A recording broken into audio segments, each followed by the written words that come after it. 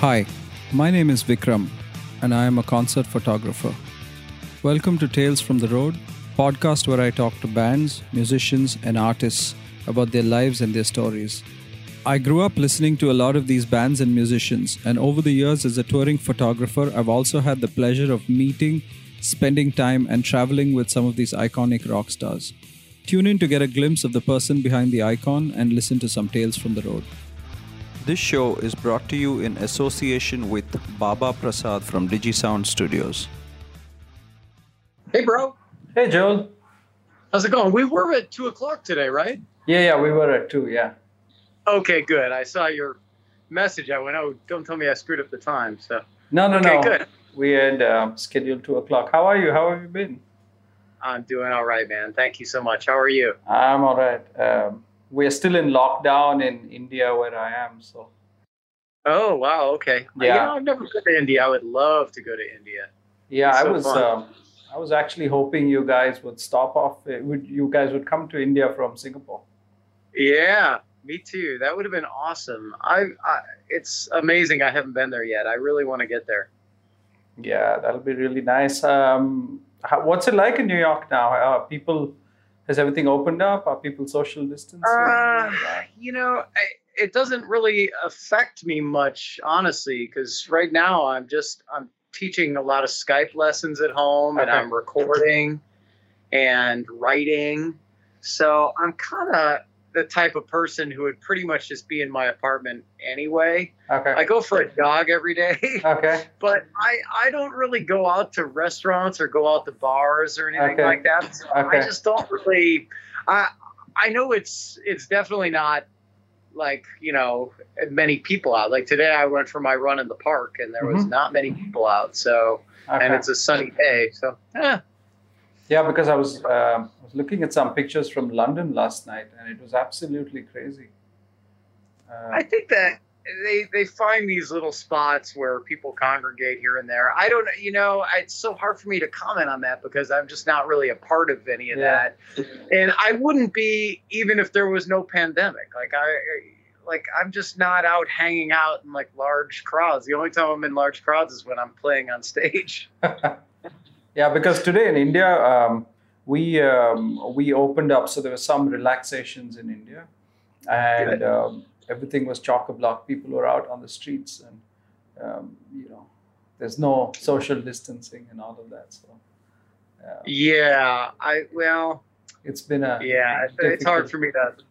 It's hard for me to definitively comment on any of that stuff. There's just so many different, so many opinions and comments, and I'm just at the point now where I just want to do my thing and try not to focus on it much. Just like play guitar, work, be productive, and try not to let it into my headspace a whole lot that this is going on. Yeah, there's been a lot going on, right? There's been the protests, and then there's been all of this stuff with the pandemic. Yeah, I mean, kind of the same deal there. I mean, I'm just, I understand where everybody's coming from. I just try to do the best I can. And for me, that always just comes down to just trying to work and be productive. Be a productive member of society. That's all I can try and do, man. But that's quite amazing, right? That you've been able to do a fair bit during the lockdown. I found it really hard, for example, to focus and to get stuff done. At first it was more about just making up for lost time with the kids. Just because last year I was on the road so much. I was on the road for 285 days last year. Wow. So it was really nice at first to have that like 24/7 with the kids. The kids weren't in school and making up for lost time. But then after a while, it's like I need to get myself back in the mindset of moving forward with guitar and just everything that I've worked so hard for in my life to get to this point. So that's kind of where I'm at right now. I'm just really back at work mode. Nice. Do the kids play music as well? My son is taking piano lessons. He's 8. My daughter's a little young yet. She's 4. But they both really like music. My daughter sings a lot. My son loves to air drum and air guitar and pretend he's a rock star, but then the only real music he plays is classical piano right now. Oh, nice. That's nice that he has someone to look up to, a guitar player to look up to, as it were, right? I guess. I don't know, man. Maybe that's a bad thing. No, because I was reading an article somewhere about why guitar sales were down, and people were saying there aren't too many people that they can look up to and get inspired and play guitar. Yeah. Well, we'll see. Whatever he wants to do with his life is great with me as long as he works hard. That's kind of my thing. Is just make sure that he's dedicated to whatever he wants to do and tries his best. That's the more important part. I'm not really one of those parents that's like, please play guitar. Yeah. So it's fine if he doesn't want to, but he definitely needs to be into it. Nice. But was that what growing up for you was like? Were you, because your parents were musicians, was it just natural for you to become a musician as well? My parents forced me on the stuff young, like on the cello and then piano, and then guitar was my choice. Okay. At the age of 11. Yeah, I mean, I think they probably, because both of my parents are classical musicians and we're on the same page, we're kind of hoping that one of their kids would be this virtuoso classical player, but it didn't really work out that way. Yeah. Nice. But you're doing Skype lessons as well now? You take Skype classes? Yeah, I've been doing one-on-one lessons with people via Skype and having a good time with it. And teaching master classes for Rock and Roll Fantasy Camp. I've got another one coming up pretty soon for Rock Stars of Tomorrow. Nice. And then 2 more in later August for Rock and Roll Fantasy Camp again that are going to be geared more towards beginners and intermediate players. Just because, I mean, I enjoy the teaching thing. It doesn't always have to be like a high-level showcase of playing for me to enjoy teaching. So I'm going to do those. I've been writing for a couple projects, and we got some other little, like online type of quarantine moments coming yet, where collaborations of people, and just making the most of it, man. I like to say I'm trying to make lemonade out of the 2020 lemons. Yeah, 2020 has been a crazy year, and you have Kanye West running for president now. Yeah. Well, I guess crazy times, right? Crazy times call for crazy ideas, I guess. Absolutely. Tell me, how did the Echo Bats project come up? Is that just a quarantine thing, or is there an album in the works? It was really Tony Harnell and Matt Starr connected about doing a project, and they thought of me on guitar, and we kind of talked about wanting to do something a little bit different for all of us and not just the standard hard rock thing. So we talked about Queen, Beatles kind of influence, but maybe with atypical song forms, not just like, although this first single is pretty typical song form. So we give Tony some ideas, and this is the first one that he completed, and we thought we'd put it out and gauge the reaction and see if it warrants putting out more. It's a nice happy song. It's a happy song. Yeah, it's really Beatlesy, Jellyfish kind of thing, which is fun. I mean, it's great for me to be able to showcase my versatility a little bit and write a song like that with Tony that's more in the power pop realm than in the hard rock realm, and just to, I guess, avoid stereotypes. Have it be like, oh, this is what he does. He only does that one thing.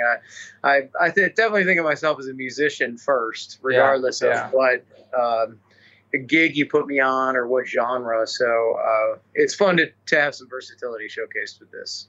But that's what's also amazing is that you're able to balance all of this stuff. That's very incredible. I find that incredible. It's not. I mean, for the time being, it's not very difficult.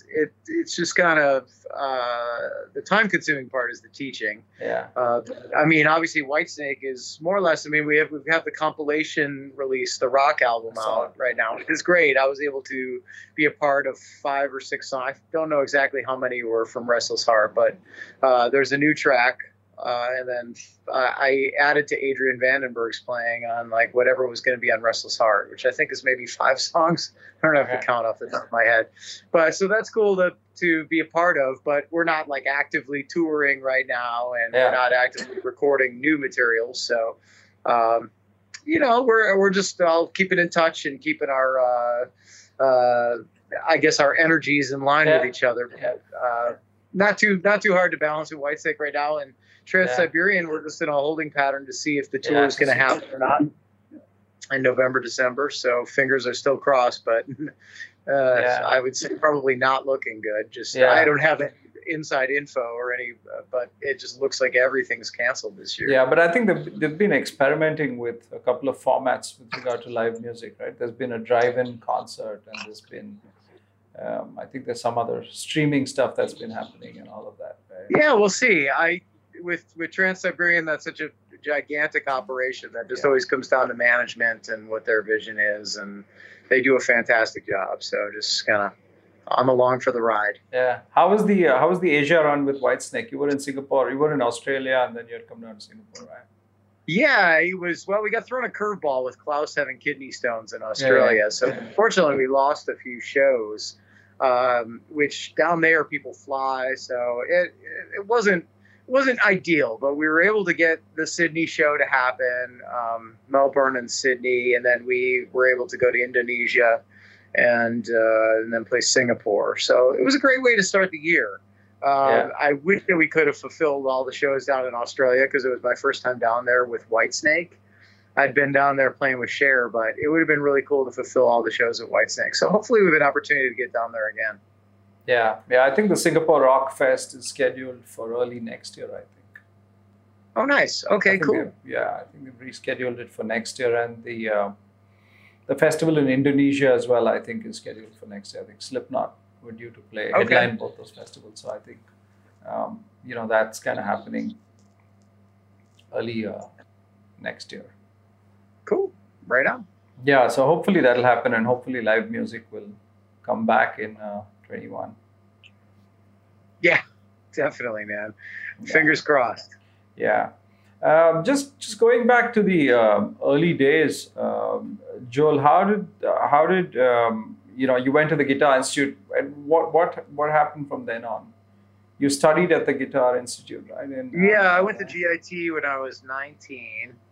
That's in Hollywood, California. So that was my first big move away from home. I worked for a year after the school at Cherokee Studios as a runner and then as a tech. I worked my way up to studio technician pretty quickly. But that lasted like a year, and then things were just crazy out there. It was the Rodney King riots at the time, and I was just not making any money, and I wasn't being able to make any money with my guitar, more importantly. So I decided to go back to Chicago, where I grew up, the suburbs, and I started teaching a lot of lessons and just playing gigs with my own band. And then things kind of gradually got more and more active with playing and gigging. And I ended up gigging there with this girl named Kathy Richardson and her band. And she got a role as Janis Joplin in a theater piece. And that's what brought me to New York, that show called Love Janis, a show about Janis Joplin. So when that came to New York, I was able to get the gig, basically. This is the Reader's Digest version. But came to New York, and ever since, I've just kind of been making a living as a performer until this year, kind of bringing the teaching back. But it's just been nonstop gigging, man, just working hard. Nice. How did Whitesnake come about? It's been 6-7 years now with Whitesnake. Yeah, Whitesnake's started in 2014. So, just like anybody else, I auditioned, basically. I reached out to Reb Beach first because we knew each other from when I joined Night Ranger. I really took over for Reb. Yeah. So we had spoken on the phone briefly back then. So I sent him some video links. I didn't hear anything at first, and then Phil Carson, who manages Foreigner, was kind enough to reach out to David and say, hey, can you take a look at this guy and give him an audition? And when I went in for the audition, David and I got along great, and things obviously went well enough music-wise for me to get the gig. And so, here I am 6 years later. A really phenomenal experience, really great. Yeah. How's it been? I mean, working with them, there's no ego clashes in this. It's just with, all with easy Reb? with Whitesnake, yeah, with Reb, With yeah, because Yeah, two guitar players we and got all a of nice that. mix of guys. We got obviously David, who's a legend, and we Yeah. got Tommy Aldridge, who fits into that category as well, really. So, and then Rev had a lot of success when he was younger. So we got these guys that sold millions of albums and Yeah, did all this crazy stuff in rock, and then guys like myself and Michael Devitt and Michele Lupi, who just bring the enthusiasm and maybe aren't as well known like internationally as those guys, but we all get along on a musical level and on a personal level. It's like most bands I've been in, very much about the laughs. yeah, Like, yeah. we just always turn into a bunch of 13-year-olds when we get us on a bus, you know. Yeah. So we have a really good time. They're all great guys. Amazing. How do you stay focused on long tours? You were on the road so much almost all of last year, right? How do you keep it together? So I don't know. I mean, that's a difficult answer. I mean, I just try to stay productive every day. That's my thing moving forward. So I guess it just comes down to that. So just trying to exercise a little bit every day, keep my mindset there, check in every day in terms of the big picture with some gratitude, saying thanks for what I have, and putting in the time, you know, like make sure I play guitar every day. Yeah. I mean, I take days off here and there, but for the most part, I play every day. And yeah, just moving forward and staying productive and thankful for everything. That'll kind of keep you sane more than it's very easy to fall into the trap of complaining when so I think that's for anybody in any circumstance, though. And life is really great. You can still end up being like the type of person that complains about Absolutely. it. So try to avoid those pitfalls of turning into that guy. You know? Yeah, no, I think it's also about taking responsibility, right? You're responsible for the situation that you're in. Yeah, David's a top-notch professional. So, I mean, things obviously operate that way. And I think that's all he really wants out of everybody is just for us all to treat the situation with respect. I mean, it's been remarkably easy to date to work for him or with him, depending on how you want to look at it. Yeah. He's great. We get along really great. Yeah, because I was watching the Michael Jordan documentary, and and you know he seemed like quite a difficult person to work with and get along with, right? I think it's hard to really take any of the stuff too seriously from that. In general, like I really love what Michael Jordan achieved playing basketball, and I grew up in the Chicago area, so for me it was fun. I remember a time when he was just the new player on the Bulls. He wasn't Michael Jordan, what he became, and but I'd like to think I keep it all in check and not, you know, it's not like idolatry or anything like that. I just I like what he's his public perception, his image, for sure, in terms of putting in the work and what you're able to achieve through hard work. And I'm grateful for the awesome, fun, entertaining moments that he gave us during that time. But amazing.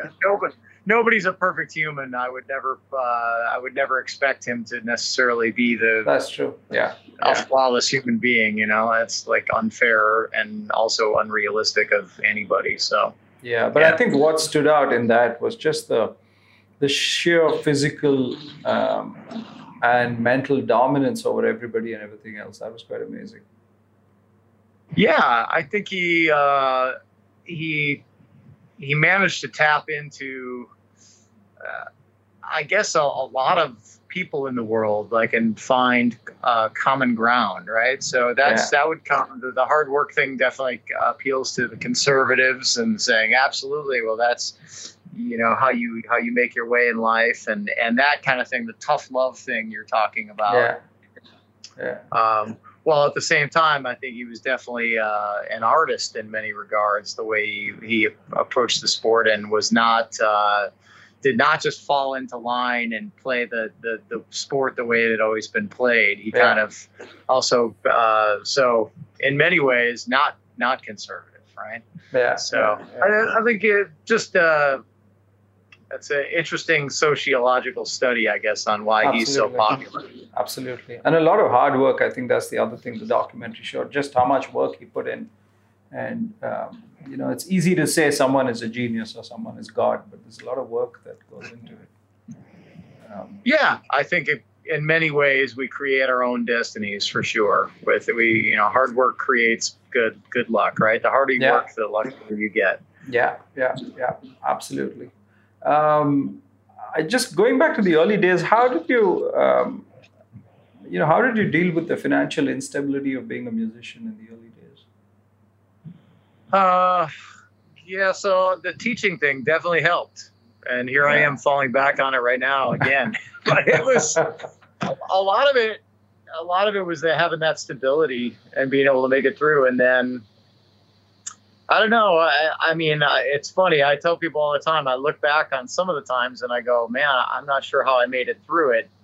But yet at the time, I was never unhappy or never really felt like I was going to give up. So I don't know. I just kind of made my way through it in terms of, I guess when I was 11 and I first learned guitar, I just knew that was what I was going to do. And one way or another, I figured it'll be okay.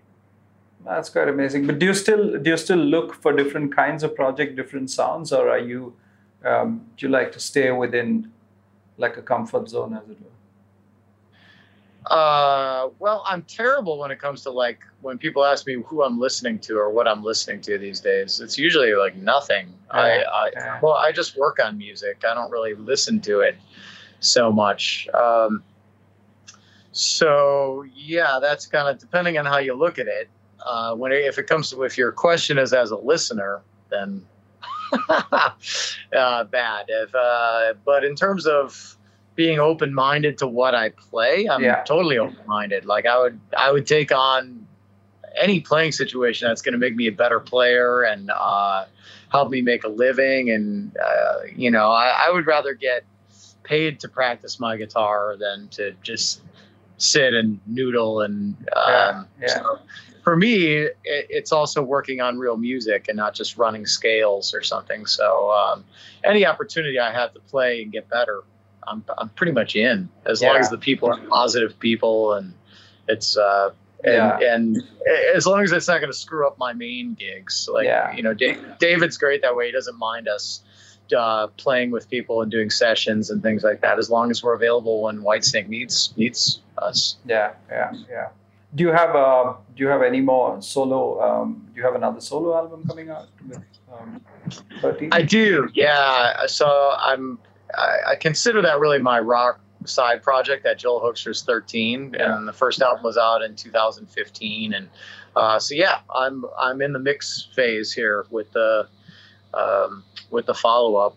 So I'm excited about that. It sounded really good. I dig the songs a lot, and that stuff is not so much about me coming off as a guitar hero. It's more about like the songs. It sounds very much like a band, even though it's not really a band. It's like my favorite rock musicians who play on it, but that's the gist of it.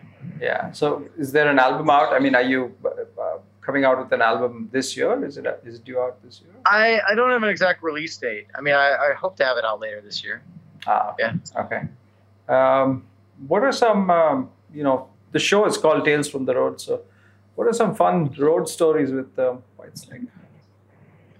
Fun road stories with Whitesnake. That's very broad and general. Yeah, it is. God, I need to think about that. I mean, the whole thing's been a great ride.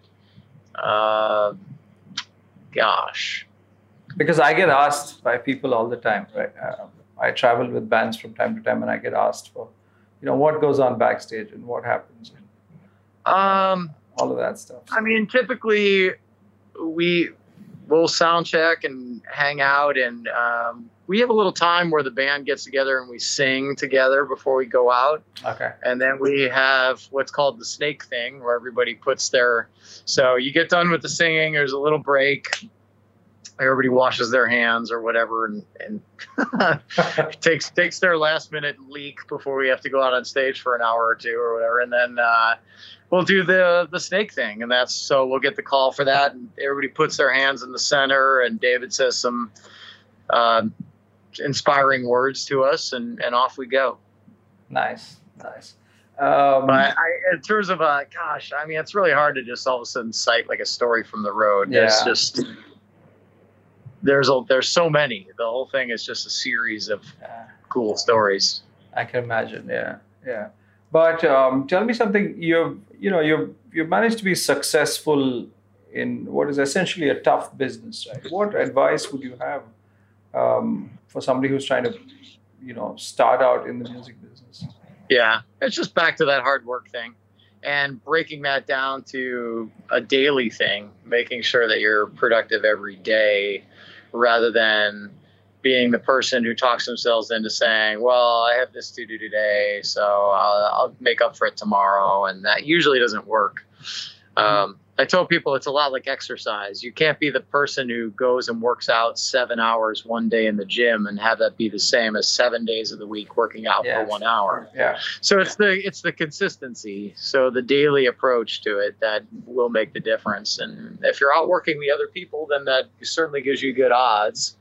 Better odds, and I look at it like inevitably good things happen from that. Yeah, I think there's a lot to be said for consistency, right? To be being consistent and develop consistent habits. That's why I always say that the daily thing is the important part of it.